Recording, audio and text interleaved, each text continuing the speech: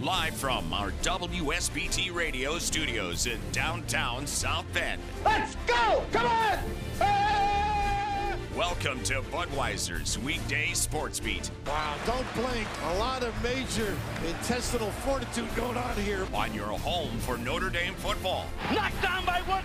The game is over. The Irish is upset Florida State. Notre Dame is number one. And Notre Dame basketball. Number one ranked UCLA Bruins have been upset by the Irish of Notre Dame. Good!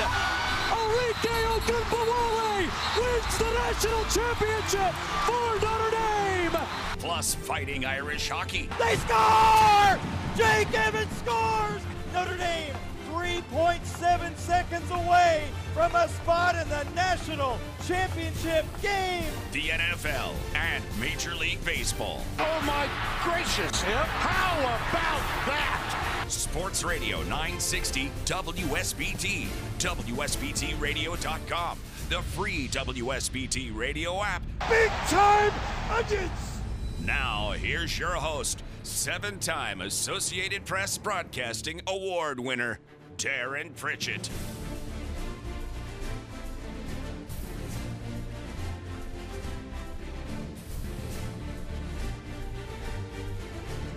Good evening, everyone. Welcome to Budweiser's Weekday Sportsbeat here on WSBT Radio.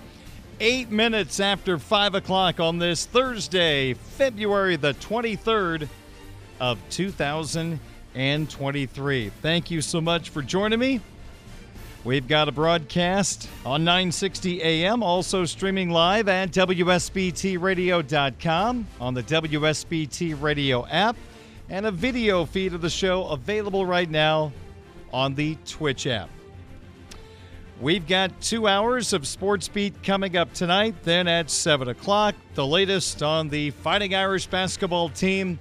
It is the Mike Bray Show. But let's focus on Sports Beat.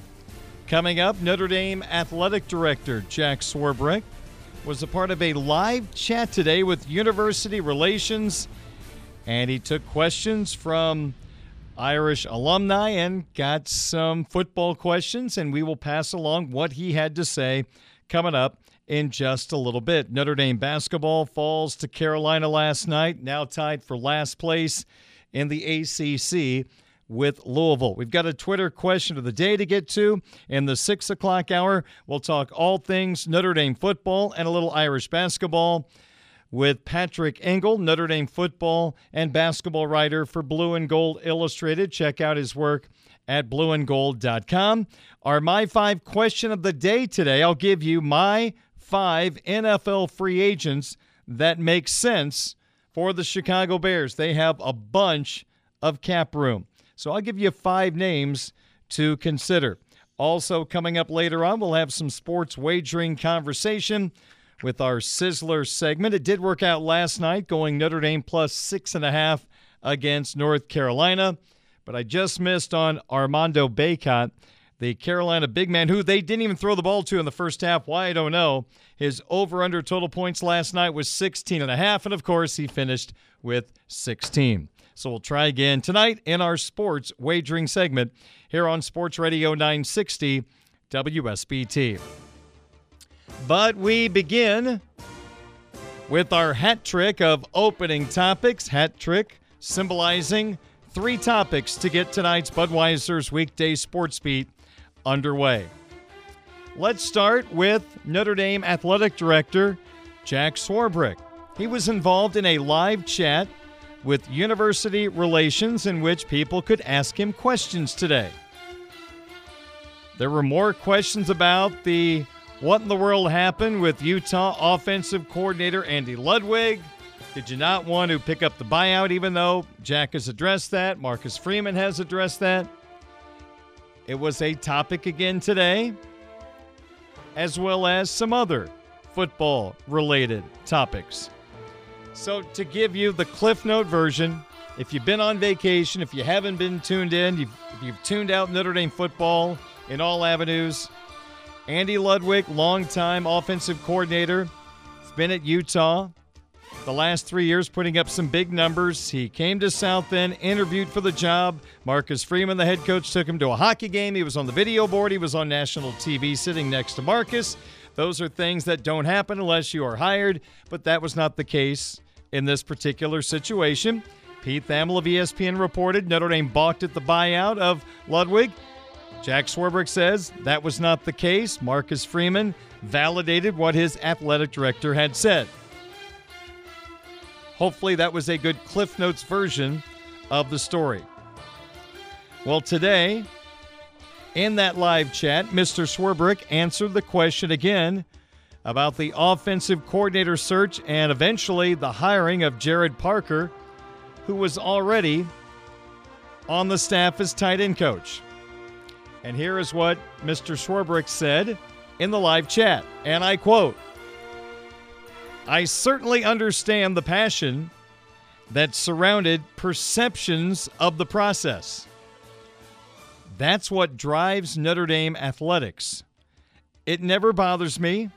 I embrace that.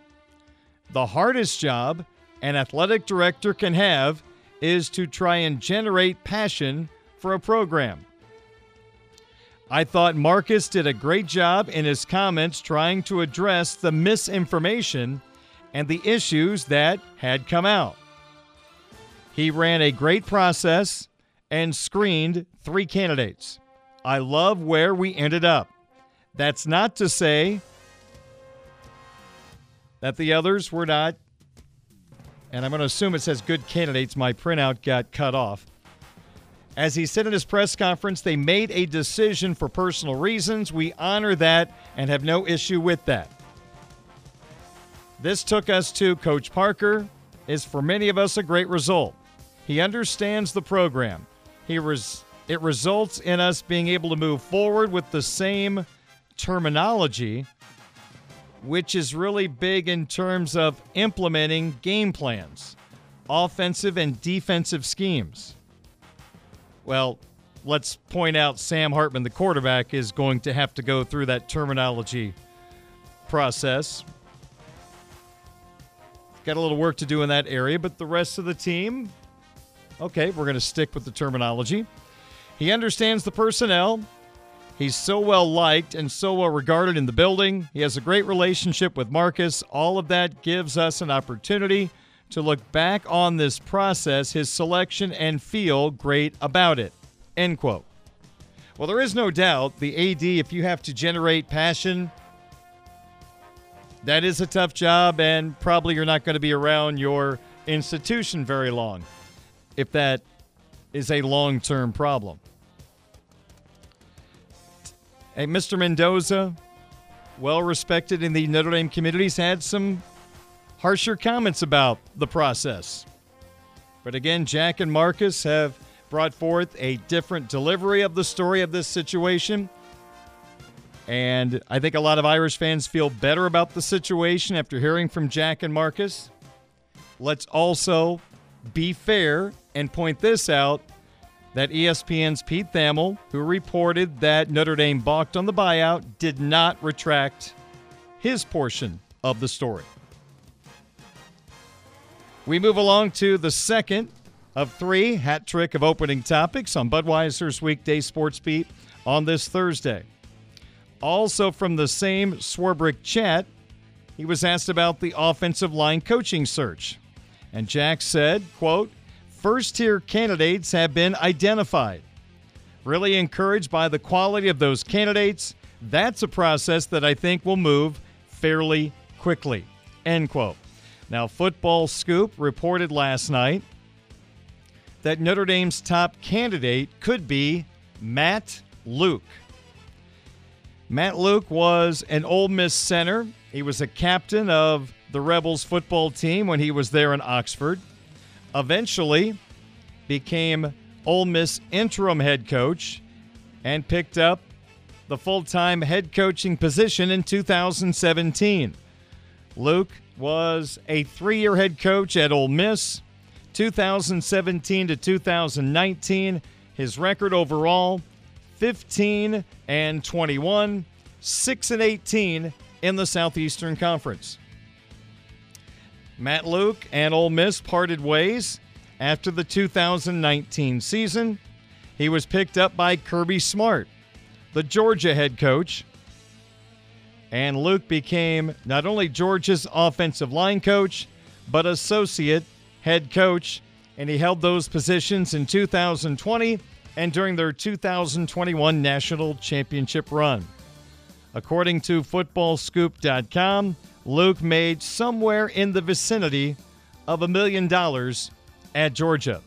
Now on February 21st, 2022, Luke stepped down from his associate head coach and offensive line position at Georgia due to needing to spend more time with his family. So Luke has spent a very short amount of time away from coaching. Now, according to Football Scoop, they report the conversations have been extensive and highly in-depth. Sources emphasized Luke is the overwhelming top target for Notre Dame. If you go on social media, you go on message boards, a lot of diehard Notre Dame football fans are extremely excited that Matt Luke might be the top candidate and might become the team's offensive line coach. It mainly has to do with the fact he worked with a couple of terrific offensive minds. He has worked under David Cutcliffe at Duke and also Phil Fulmer at Tennessee. So according to Mr. Swarbrick, there are some candidates that he's really encouraged about. The process could move fairly quickly. And according to footballscoop.com, maybe at the top of the list for Marcus Freeman is Matt Luke. We'll see if that process moves as quickly as Mr. Swarbrick indicated. So the Irish right now still have not officially announced quarterback coach Gino Guidugli. That could happen anytime. And we'll see if Marcus Freeman gets Matt Luke as his offensive line coach. As we inch closer toward spring practice, we inch closer toward, once again, a full Notre Dame offensive coaching staff. Okay, our third opening topic for tonight's program. Notre Dame basketball taking on North Carolina last night at Purcell Pavilion. Another night of pulling your hair out or taking your fingernails and scratching them on a chalkboard. Things started off not well offensively for Notre Dame.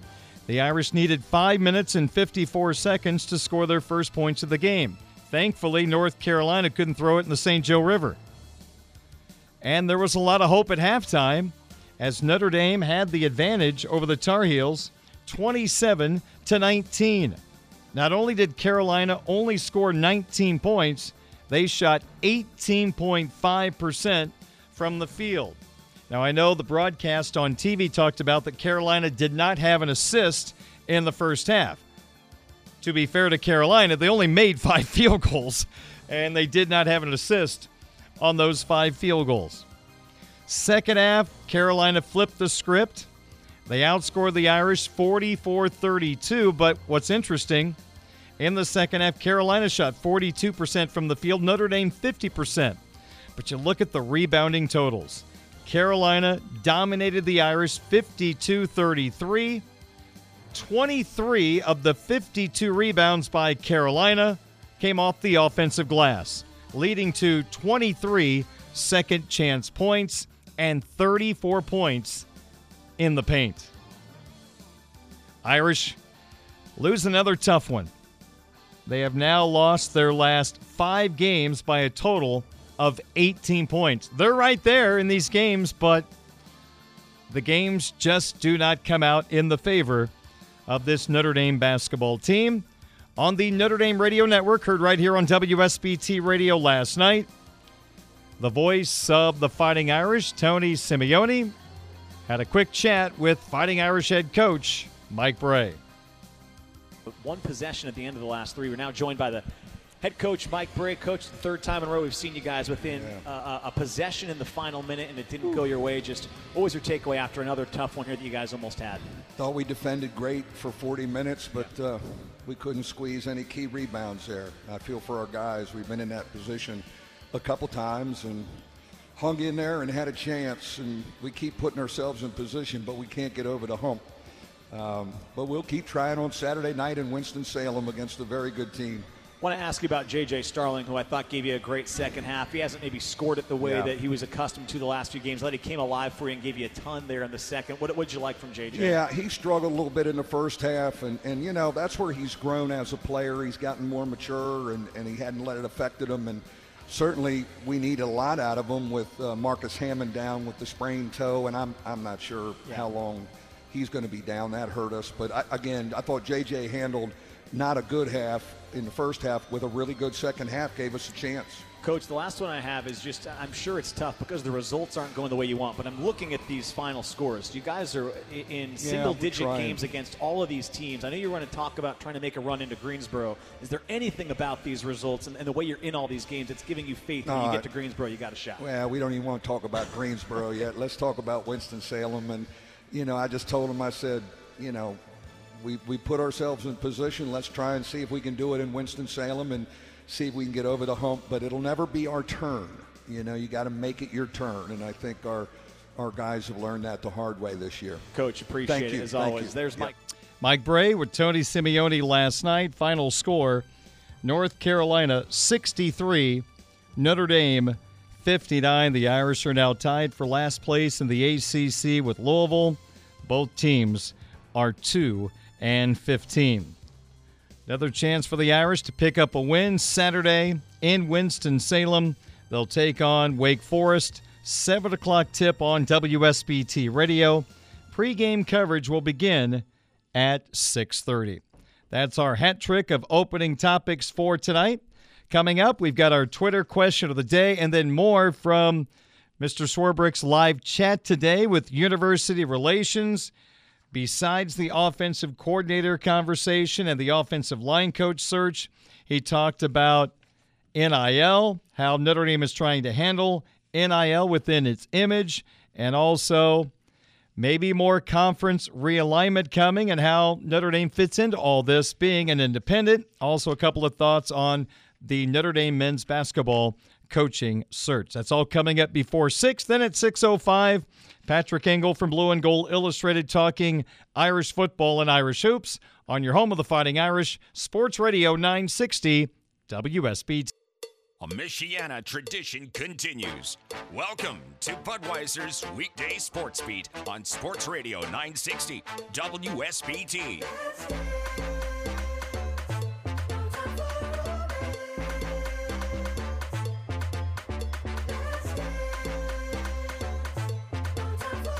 29 minutes after 5 o'clock, Sportsbeat on your home of the Fighting Irish, Sports Radio 960 WSBT. I was just reading a second ago about Packers quarterback Aaron Rodgers and what he has done the last 4 days. He recently talked that he was going to do this, but he spent a little time in meditation, and apparently he was in a room that is partially underground, a Hobbit-like structure with 300 square feet of space, devoid of light, with a queen bed, a bathroom, and a meditation-like mat on the floor.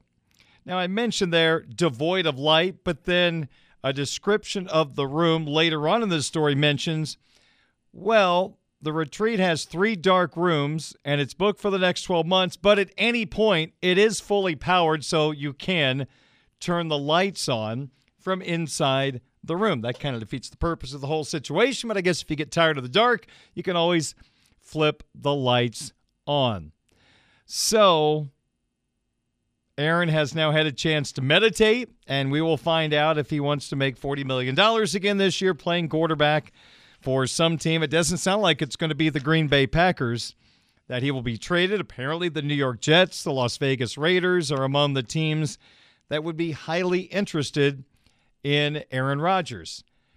And I have to tell you, I wonder how many quarterbacks that started this year in the NFC North will be starting in the NFC North next year. I think it is a better than 50% chance Aaron Rodgers is not back with the Packers, so that's one. I would assume Jared Goff returns in Detroit. Kirk Cousins, I think he's got a year left on his deal. I don't think they would cut him at this point, so he's probably back.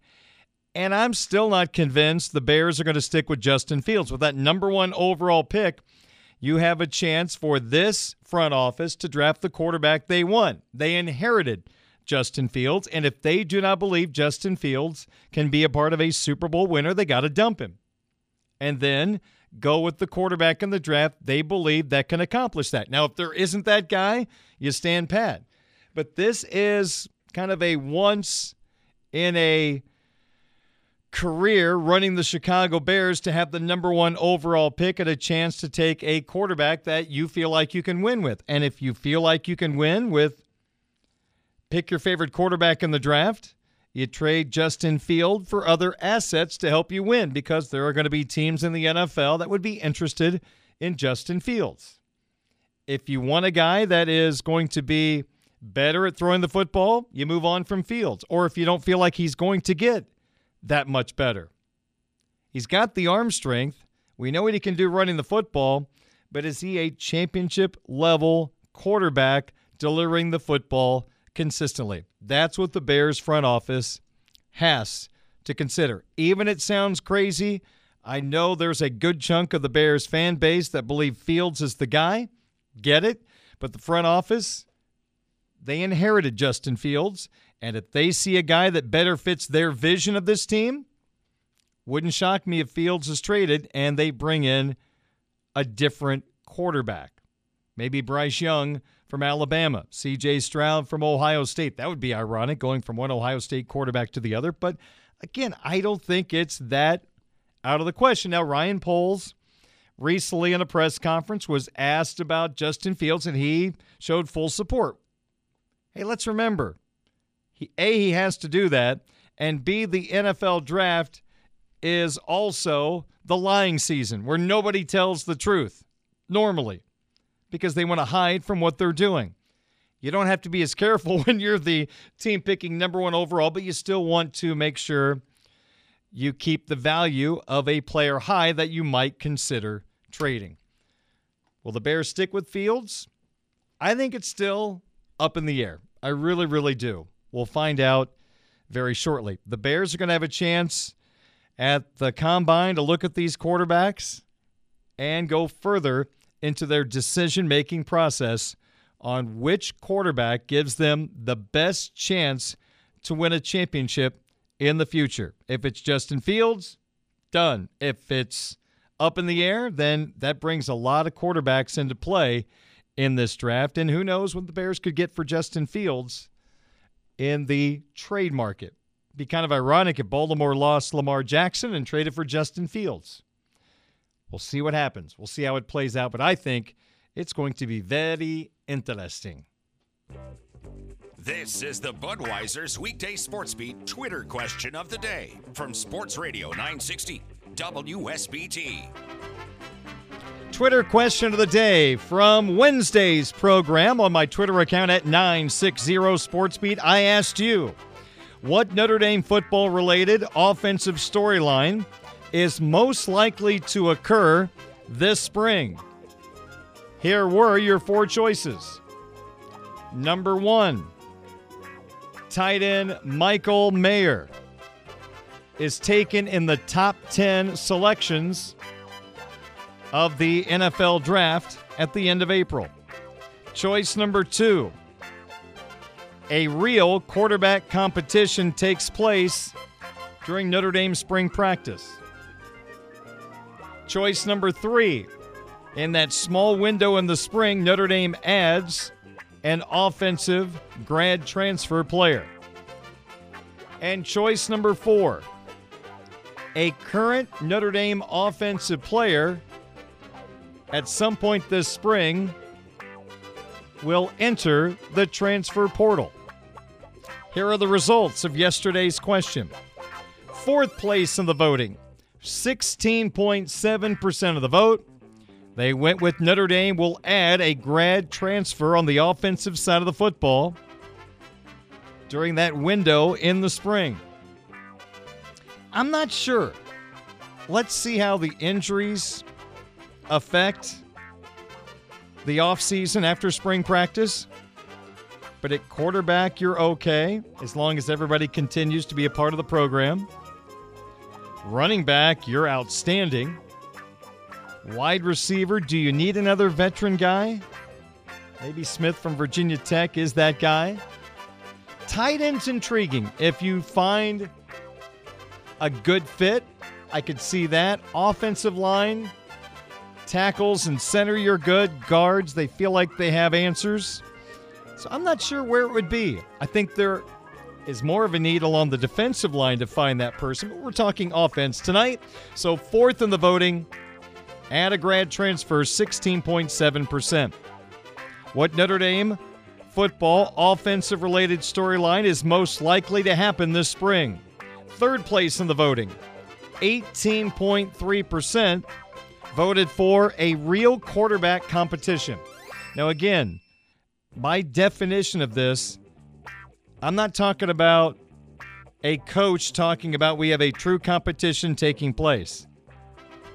That can be coach speak at times because you want all the quarterbacks to push hard in the spring and not just say, well, Sam's the guy, I don't have to worry about myself.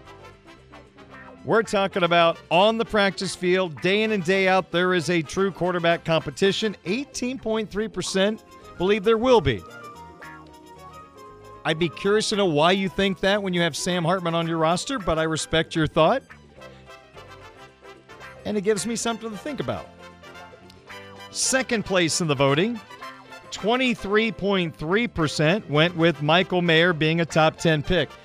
I'm not buying that at this point. He's going to be a first-round pick. Where he goes, I think there's wide-ranging thoughts on that. I'd be shocked if he went in the top 10. With 3 or 4 quarterbacks going in the top 10, you're going to have a couple of offensive linemen, 2 high-end defensive players, so we're already up to 8 right there. And that's without mentioning a corner. So I don't think that's going to happen. I think he could be between 10 and 25 realistically. And finally, winning the vote, the Notre Dame football offensive-related storyline most likely to occur this spring, that a current member of the Notre Dame offense will enter the transfer portal. My follow-up question should have been, is there a player in mind or a position group that you feel like might lose a player? I'm guessing the average fan would probably say Tyler Buckner right off the bat, considering Hartman's here. Maybe a running back would think about going somewhere else to get playing time because, man, there's some great talent in that room. There's a handful of guys you could argue should have 10 carries a ball game. Maybe an offensive lineman farther down the line would do that. So interesting. But 41.7% offensive player to the portal won yesterday's vote. We thank you for voting. Great results from yesterday's question. Now to today's question, which was posted earlier this afternoon, again on my Twitter account, at 960 Sportsbeat. We go to the defensive side of the football. What Notre Dame defensive-related storyline is most likely to occur this spring? Only came up with 3 choices for this one. Choice number 1 is a young linebacker overtakes a veteran linebacker on the depth chart.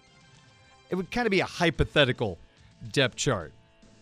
But they would come out of the spring with a lot of momentum and the possibility of pushing a veteran to a backup role. Choice number 2, Notre Dame searches for defensive line depth. That could be picking up someone from the transfer portal like Smith last year from Harvard, adding good depth to the interior of the Irish defensive line. And the third choice, where will the sacks come from? So what Notre Dame defensive-related storyline is most likely to occur this spring? A young linebacker overtakes a veteran. searching for defensive line depth and where the sacks will come from. You can vote right now. You can vote tomorrow. Again, my Twitter account at 960SportsBeat. Budweiser's Weekday Sportsbeat is being brought to you by our title sponsor, Budweiser, the king of beers, locally distributed by United Beverage Company of South Bend. Sports fans, this Bud's for you. By Barnaby's of Mishawaka and Granger. Now with 3 locations to serve you, Barnaby's the family inn. By the Food Bank of Northern Indiana. Hunger is a story we can end. Find out how at feedindiana.org. Midland Engineering Company, beginning their second century of quality roofing experience. The Mishawaka Education Foundation, granting a better future. And Pet Refuge, urging you to adopt, don't shop for new beginnings. Have happy endings.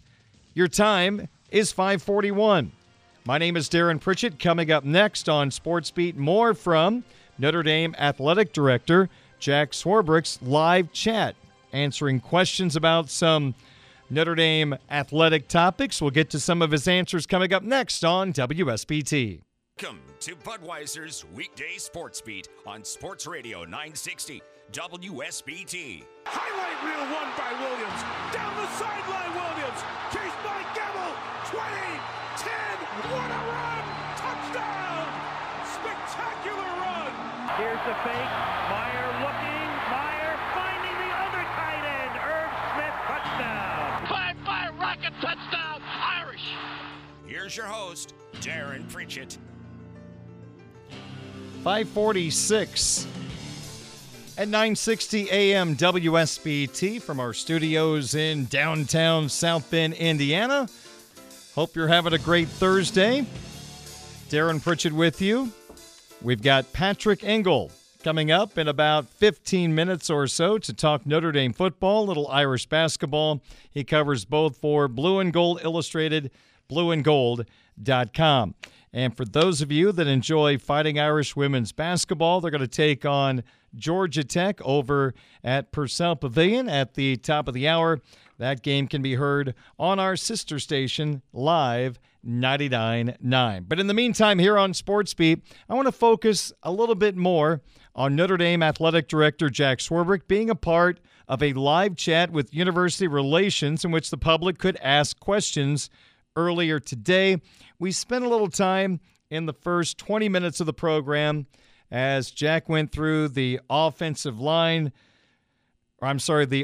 coordinator search controversy, the buyout conversation, and basically said the same thing he wrote in an email to donors last week, and along the same lines of the things Marcus Freeman talked about in his press conference on Monday when he introduced Jared Parker as his offensive coordinator. He also mentioned on the offensive line coaching search, quote, first-tier candidates have been identified, really encouraged by the quality of those candidates. That's a process that I think will move fairly quickly, end quote. Football Scoop reporting the top candidate is former Ole Miss head coach and former Georgia offensive line coach Matt Luke. All right, let's go to a couple other topics from this live chat earlier today. One of the subjects that was asked of Mr. Swarbrick, NIL, name, image, likeness, and how the Fun Group is helping to support Notre Dame in the NIL category. And this is what Jack said, quote, a hallmark of this has been our ability to work closely with Brady Quinn. Brady's creation of what is referred to as the Fund. Fund stands for Friends of the University of Notre Dame. We will never be able to thank Brady enough for what he has done out of the goodness of his heart and his concerns for Notre Dame to build this fund or collective in the regular parlance that fits with what Notre Dame wants to do. He went on to say, there are opportunities to be involved in promoting and marketing charitable enterprises that could never do that otherwise. They can't advertise and don't have the resources. This connection gets made. Our student athletes engaged with those entities. The fund makes a payment available to them for that service, end quote. The follow-up question was in regard to how Notre Dame is trying to handle NIL within its image. Mr. Swarbrick during the chat said this: "It starts with trying to make sure it extends to as many interested student athletes as possible. At this point, about 40% of our student athletes, that's about 725 students, so 40% of that total, have engaged in NIL activity. Some student athletes don't have an interest in it. They're so pressed for time that when we bring an opportunity or refer them to someone, they'll sometimes say, quote, 'No thanks, I don't want to do that,' end quote. What we want to do is ensure their true transactions are not pay for play. We just don't want to go there. We don't need to go there. True transactions in which the student athletes engage in something, lends their name, lends their image, but importantly, lends their ideas and intellectual firepower." Some of the most interesting opportunities right now surround the technology or a new company, and we have a way to help them develop that, as well as deciding to do a photo shoot for someone.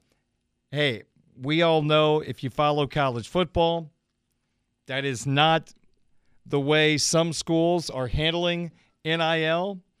They are making recruiting look a whole lot different with the way that they are getting kids to their school. Let's face it, cheating has been going on for a long time. Let's don't be naive, but now under the NIL circumstances, there are some teams that are getting more advanced in the NIL process, in the recruiting process, which is not supposed to be the case. But at this point, who's going to stop it? It's the Wild, Wild West. You think the NCAA has control of this? No shot. No shot whatsoever. Here's an interesting question. Glad this was brought up. Mr. Swarbrick was asked about conference realignment and how this affects Notre Dame's independence. Quote, "There's a lot of attention on the Pac-12 media rights discussion and a lot of speculation that if that doesn't go well, there may be another phase of realignment here, perhaps with some Pac-12 schools moving elsewhere. I don't know if that's the case, but it's a very hot topic right now. There's a lot of speculation surrounding it. I've never felt better about our independent status, both its value to the university and our ability to maintain it. The expansion of the college football playoff, a 12-team playoff with 6 at-large positions, gives us a fair opportunity to get into the postseason. The opportunity to have a committed broadcast partner gives us an opportunity to be independent. Finally, it's a question of whether we can build the schedule we need to build. That has never been an issue, and it's not now. I've yet to place a phone call to a colleague and ask if they were interested in playing, and they didn't say yes. We have all the ingredients. It's a great time to be an independent, and we'll take advantage of it," end quote. First off, there was some speculation last summer about Notre Dame wanting X amount of dollars in their new TV deal package for the Notre Dame home games, which NBC has had since the early 1990s. Notre Dame did not say this. Jack Swarbrick did not say this, but there was a report that Notre Dame might be looking to get around $75 million in this deal. I don't know if that's the number they want. I don't know if the deal's going to get anywhere close to that. But based on these comments, it sure seems like that Notre Dame is very confident that they will have a broadcast partner that's going to pay what Notre Dame wants, giving them the opportunity to not have to go to, as one example, the Big Ten to hit the big payday. They will be comfortable in what this new TV deal brings. So I think that is one thing we can take away from those comments. Yes, there is a lot of attention on the Pac-12 and what this media rights discussion will end up being. Could this be the downfall of the Pac-12? Could this be the Pac-12 trying to bounce back with something we're not expecting? It's a big question.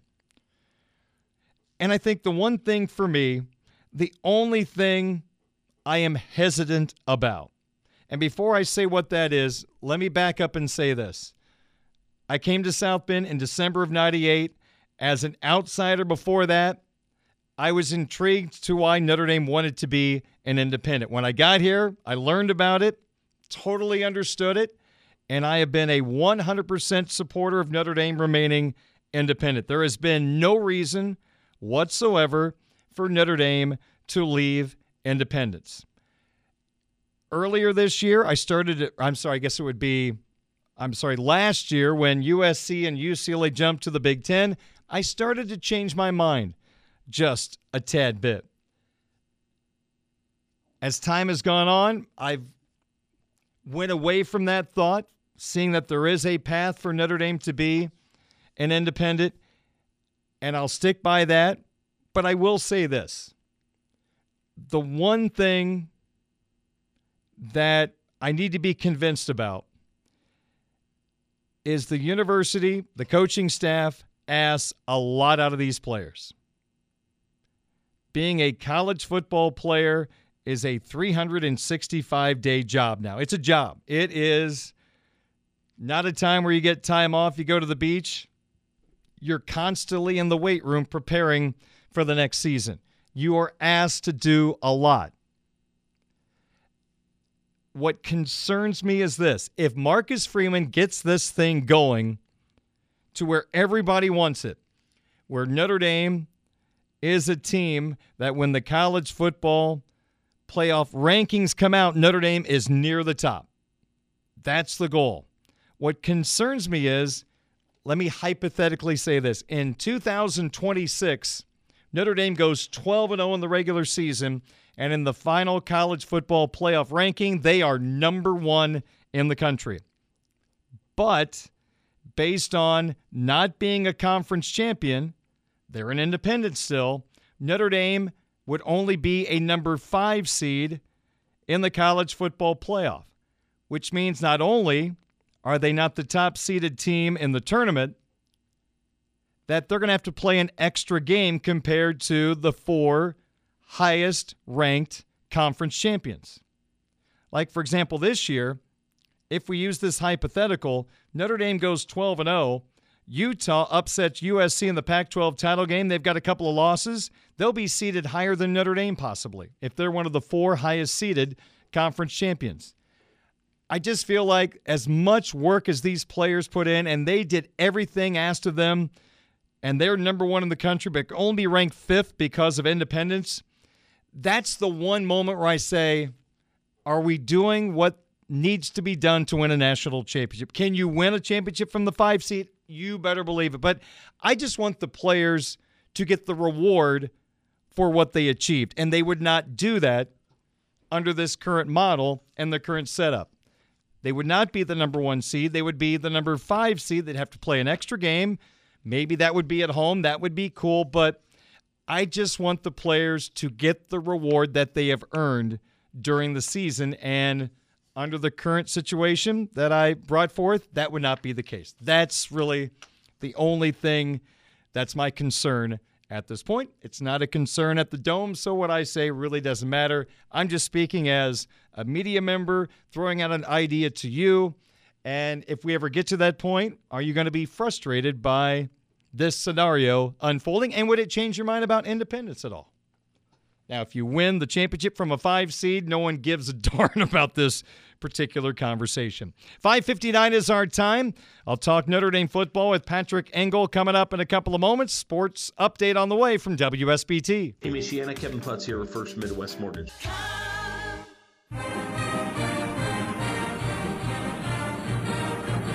Welcome to the second hour, Budweiser's Weekday Sportsbeat on this Thursday, February the 23rd. I'm Darin Pritchett, joined on the phone by Patrick Engel from Blue and Gold Illustrated. He is a writer at blueandgold.com, focusing on Notre Dame football and also Notre Dame men's basketball, and he's kind enough to join us for a couple of moments here on WSBT Radio. Patrick, you've had a lot to write about in regard to Notre Dame football in the month of February. February used to be all about National Signing Day. I don't think you've had really a February like this. No, and here I thought last week when I had scheduled a ski trip out to Colorado would be perfectly in the middle of a calm period, and naturally there's 2 coaching hirings that go down the day I leave. That's the way it always works, doesn't it? Just like clockwork. Hey, let me start by asking you about where we are right now with the offensive line coaching search. I know Jack Swarbrick today in his live chat with University Relations made it sound like that Notre Dame has honed in on some candidates and he feels like the process could unfold quickly. Do you have a feel right now? Is there a leader in the clubhouse? And do you think this could end up being a pretty quick decision for Marcus Freeman? Yeah, well, we know based on a lot of reporting that Matt Luke is the former Georgia offensive line coach, Ole Miss head coach, and before that, Ole Miss offensive line coach was in earlier this week for interviews. I believe he was the first one to come on campus for an interview. So let that speak what it does, and especially considering Luke's credentials, hard to find someone out there who would bring that much more Power 5 offensive line coaching experience, who'd be available and ready to hire like Luke is. He spent this past year out of coaching. That was his decision to leave Georgia, wanting to kind of step away from the hecticness of what college football coaching entails these days. But clearly Notre Dame has him interested enough to consider coming back in, where he came up here for an interview to meet with Marcus Freeman. So we'll see where that goes. You imagine, since that took place Tuesday/Wednesday, a resolution wouldn't be too far away. But we'll see if it wraps up there, if it moves on to some other candidates who, might come in pretty soon as Marcus Freeman looks to continue the search if he has to. Patrick, I'm just thankful Notre Dame hockey was on a bye last weekend at Michigan this weekend. There is no way we could have any headaches surrounding a Notre Dame hockey game this weekend involving a coaching candidate. But seriously, I was noticing today, I went to the blue and gold message board, the loose emoji board, and people talking about Matt Luke. As you know, at times, Patrick, it is hard to keep fans happy or get them excited about something. But I noticed with the rumors about Luke being Notre Dame's top candidate, it was received extremely well, and I'm just assuming it has a lot to do with his pedigree. I mean, he worked with Cutcliffe and Fulmer, 2 of the real smart offensive-minded guys of the last 20, 25 years. Yeah, and like I mentioned about experience, it's going to be hard to find guys interested in the job with as much as he has coaching offensive lines. Been an offensive line coach every year since 2000 at Division I level through 2021, save for that stint 3 years as Ole Miss head coach. He started at Murray State, then went to Ole Miss before, Tennessee, Duke, back to Ole Miss, I believe. Yeah, from Duke to Ole Miss. And then Georgia from 2020 to 21 after he was dismissed as Ole Miss head coach.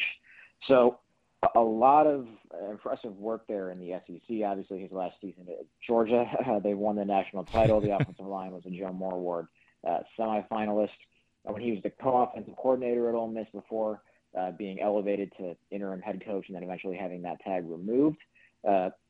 That was in that time period where Ole Miss beat Alabama twice when they were really rolling under Hugh Freeze and putting up school records on offense. So he's been a part of that. He's, I believe, has called some plays before, but that's not really important in what Notre Dame would be asking him to do now, which is coach the offensive line and take over for Harry Hiestand. And you'd certainly think, based on what his past lines have done, his experience, and how he recruited in the 2 years at Georgia, that it would be a really, really good hire for Marcus Freeman.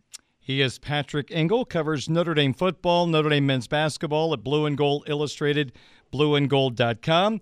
We had the chance on Monday to hear from head coach Marcus Freeman and new offensive coordinator Jared Parker. From Parker's comments from that press conference, Patrick, what impressed you? What was kind of your takeaway from hearing from the brand new offensive coordinator? Yeah, I think the biggest thing was that he made a good first impression, and that's all you can do in that moment. So I'm not a whole big proponent of the win the press conference or whatever. I don't think it really has any bearing on how anyone does as a coach, but you still want to make a good first impression. And yeah, I think he did, just, talking about how he was a team player, I guess, in a search that for a job that he wanted but didn't initially want him. I mean, it's got to be a tough, spoonful of pride to swallow when, the job that you want, instead of being interviewed for it, you're asked to go to a game with the guy who your close friend from 10 years ago when you started coaching at Purdue together wants for that job instead. But he did it. He was there, and all the while still kind of stayed at the ready just in case it turned to him, and it did. And, I think you'll see some, a lot of the continuity in terms of the terminology and the playbook stay. And, how much is that really worth when you're bringing in a new QB anyway, but still good to just not erase whatever progress Sam Hartman would have made in a month here. Not like you're throwing a completely different system on him, but they wouldn't have if Andy Ludwig or Colin Klein had ended up taking this job.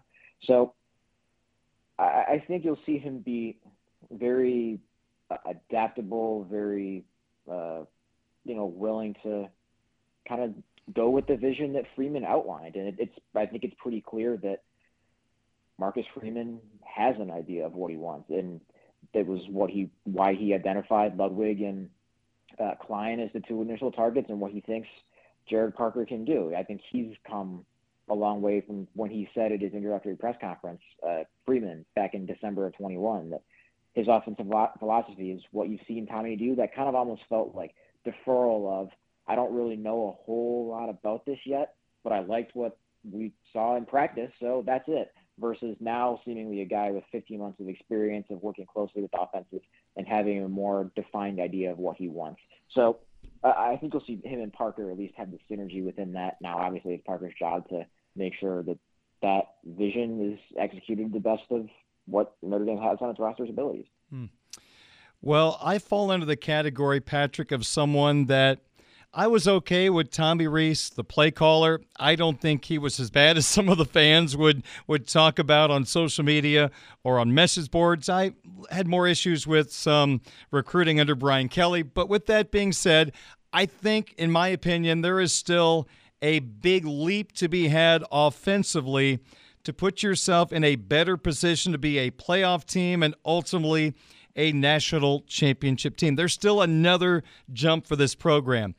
Just you, as someone that's been around this program, if you had a chance to put something in the ear of Jared Parker, something you'd like to see more from this offense that might help them make that jump, is there anything that comes to mind for you? I don't know if it's one single thing, just as much as it is like this looks like the ingredients for the best offense that Notre Dame has had in a long, long time. Maybe better than any of the Kelly era. Maybe as good as some of the ones with Brady Quinn at his peak form with Weiss. So I don't know if it would be, one thing that you really, really want to see, just as much as what you have on paper looks really, really good.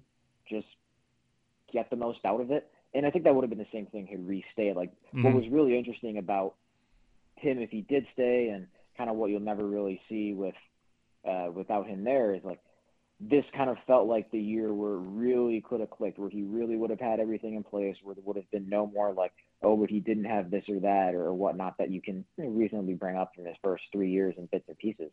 So I think you'll see, this is a situation that could have made a lot of coordinators who took this job look good.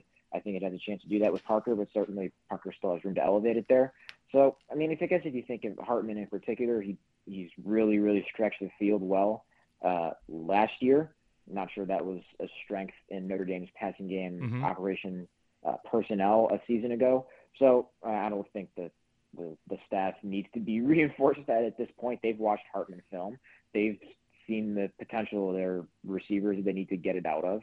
And so I think you'll see more of a downfield element to it this year, just from what Hartman can do, and maybe we'll have another year of development with Tobias Merriweather, Deion Colsey, those guys as downfield threats, and we've seen Hartman throw a lot of back shoulder balls really well. So, it seems like Colsey, Merriweather, a couple of those guys, even Jaden Thomas, would fit that well. So I guess if you maybe pick one thing, it's going and down the field vertically a little bit more. But again, I don't think I'm breaking any news there to Notre Dame staff, considering the work they would have done on Sam Hartman and the tape they would have watched before they decided to pursue him.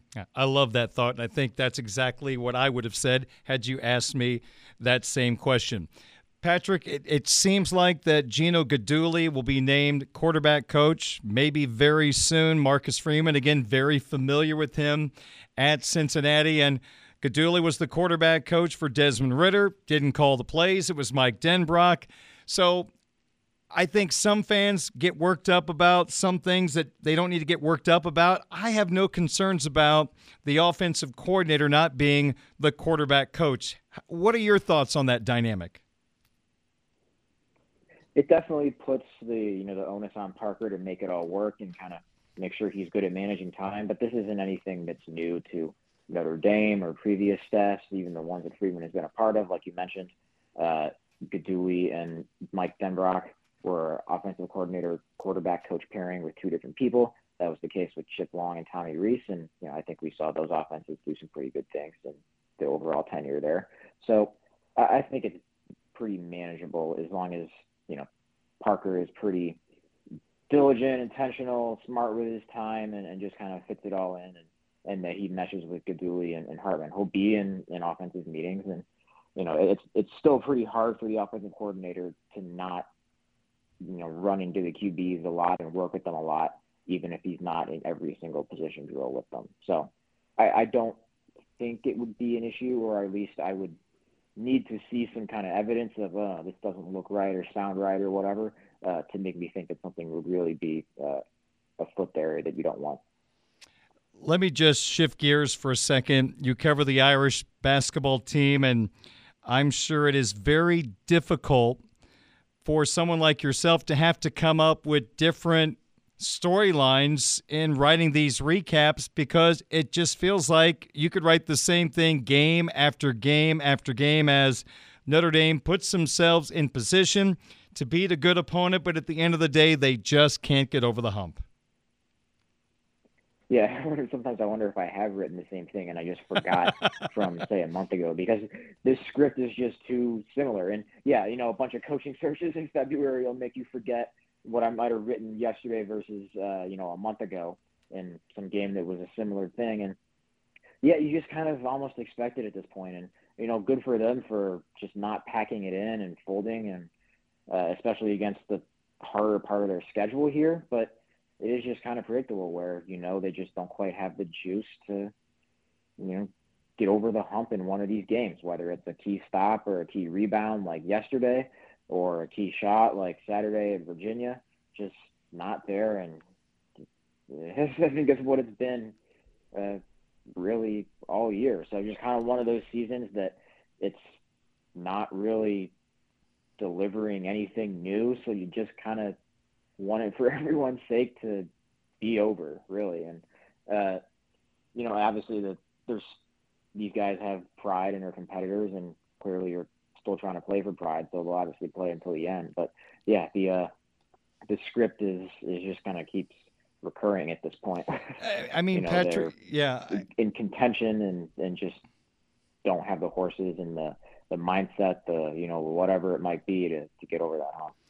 I went into the season thinking they're going to be probably seeded way down the line in the NCAA tournament, but I just thought they would figure out a way to get into the tournament, maybe scrape together 19, 20 wins, even without that dominant post player. I thought they might be able to piece it together with Leshevsky, but it's just been really hard to watch. I knew you could go so many different ways to describe why this has gone the way it is, but do you think it starts just with that lack of quality big, not having that replacement for Atkinson? Is that where it all starts? I think that's a major component of it, absolutely.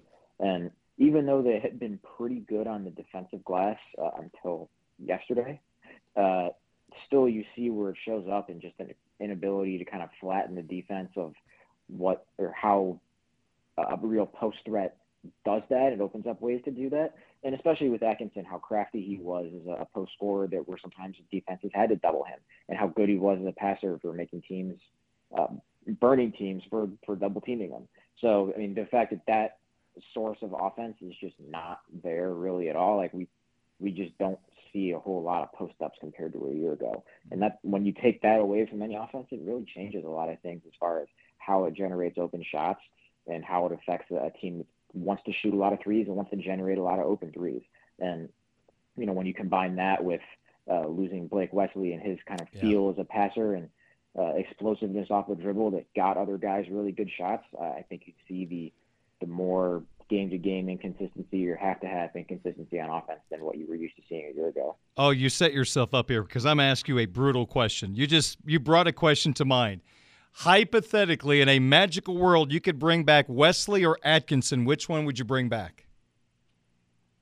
I don't know the answer myself right now because Atkinson seems like you need the big, but Wesley made everybody better around him on the offensive end, so it's kind of a tough one.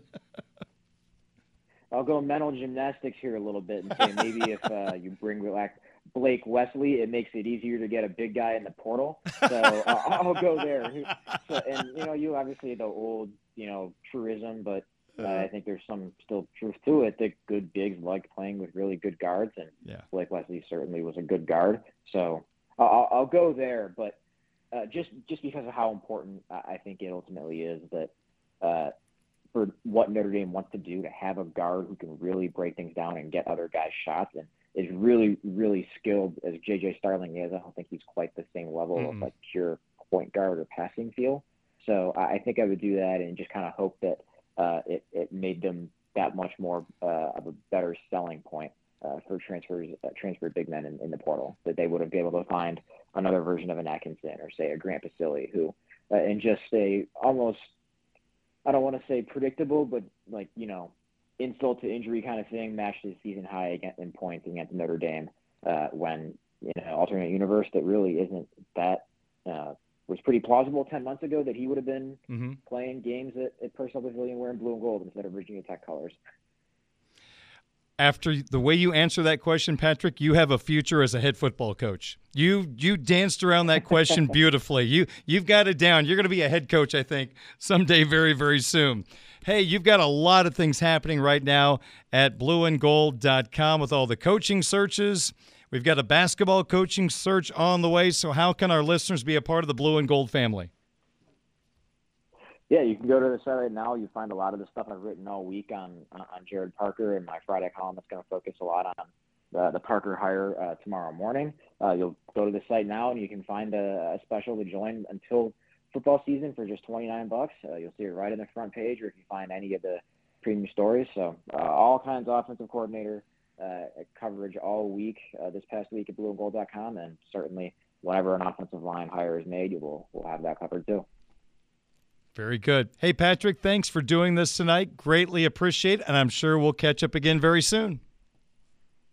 Absolutely, Darin. Thanks for having me. You bet. Patrick Engel covers Notre Dame football, Notre Dame men's basketball at Blue and Gold Illustrated. You can read all his work right now at blueandgold.com. He's got a lot of stories up right now on the coaching search that took place with the offensive coordinator and quarterback coach. And, of course, they're keeping you up to date on what's happening with the offensive line coaching search at blueandgold.com. It is 27 minutes after 6 o'clock. I'm Darin Pritchett. Let's take a timeout.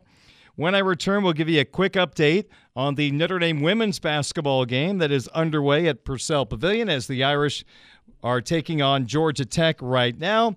And also, we've got a My 5 question of the day, My 5 NFL free agents that make the most sense for the Chicago Bears. 628 on your home of the Fighting Irish, Sports Radio 960, WSBT. Welcome to Budweiser's Weekday Sportsbeat. I'm catching on the hosel, right? Yeah, right. Moving my head. Yeah. Clearing too early. I'm clearing too late. My swing feels like an unfolding lawn chair. The crowd is just on its feet here. He's a Cinderella boy. Tears in his eyes, I guess. Please, Darin Pritchett is now broadcasting. Oh, wow! In your life have you seen anything like that? On Sports Radio 960 WSBT.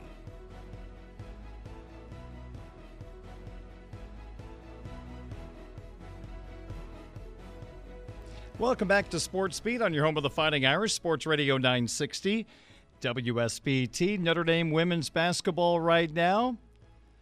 4:14 to go, second quarter. The 10th-ranked Irish lead Georgia Tech 29-23.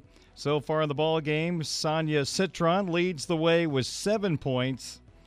3 players with 6 points so far in the ball game: Kylie Watson, Olivia Miles, and KK Bransford. Notre Dame starts tonight tied with Duke for first place in the ACC at 13-3. The Dukies will host North Carolina State in about 90 minutes. You can catch Notre Dame women's basketball on our sister station, Live 99.9.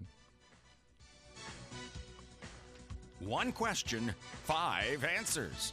This is the My 5 Questions of the Day on Sports Radio 960 WSBT.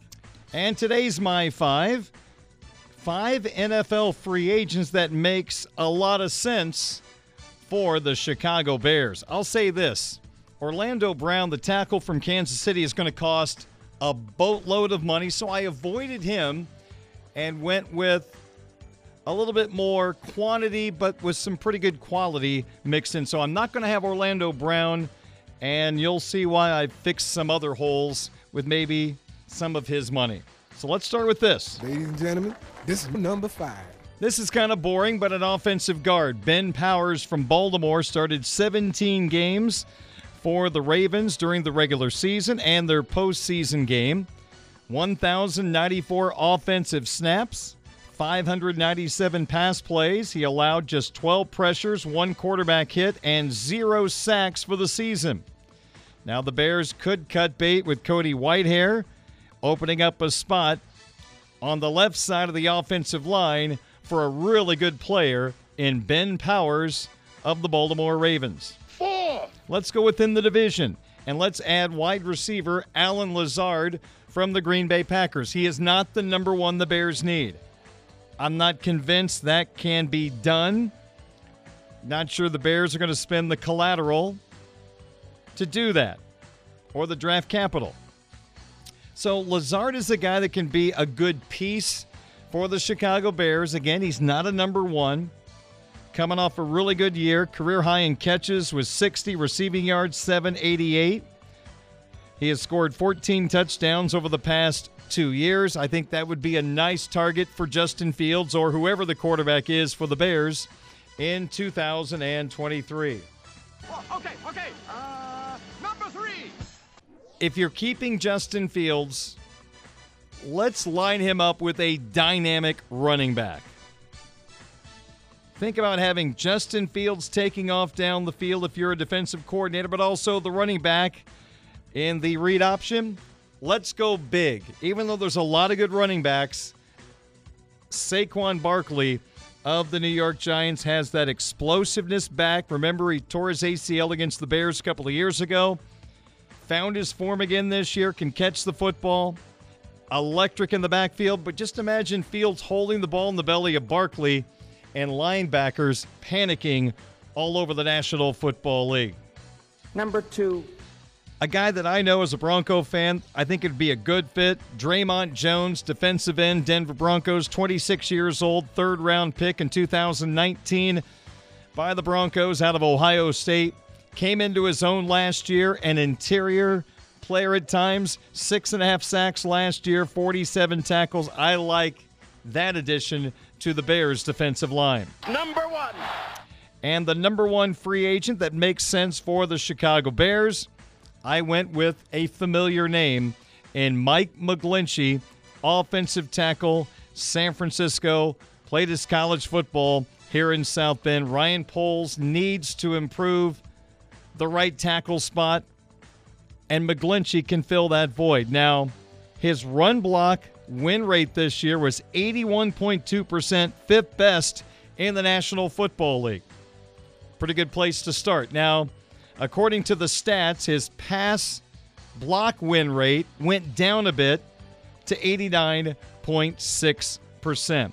So basically 9 out of 10 times he held up against the pass rush.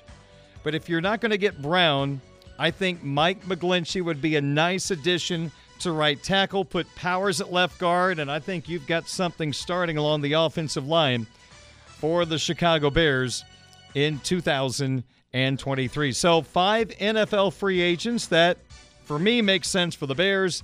Offensive guard Ben Powers of Baltimore. Packers wide receiver Allen Lazard. Giants running back Saquon Barkley. They're probably going to re-sign him, so that's a bit of a reach. Draymond Jones, defensive end, Denver Broncos. And offensive tackle from Notre Dame and the 49ers, Mike McGlinchey. And that is today's My 5 question of the day. Let's get to some sports wagering conversation coming up next on your home of the Fighting Irish. And tonight's Mike Bray Show at 7 o'clock, Sports Radio 960 WSBT.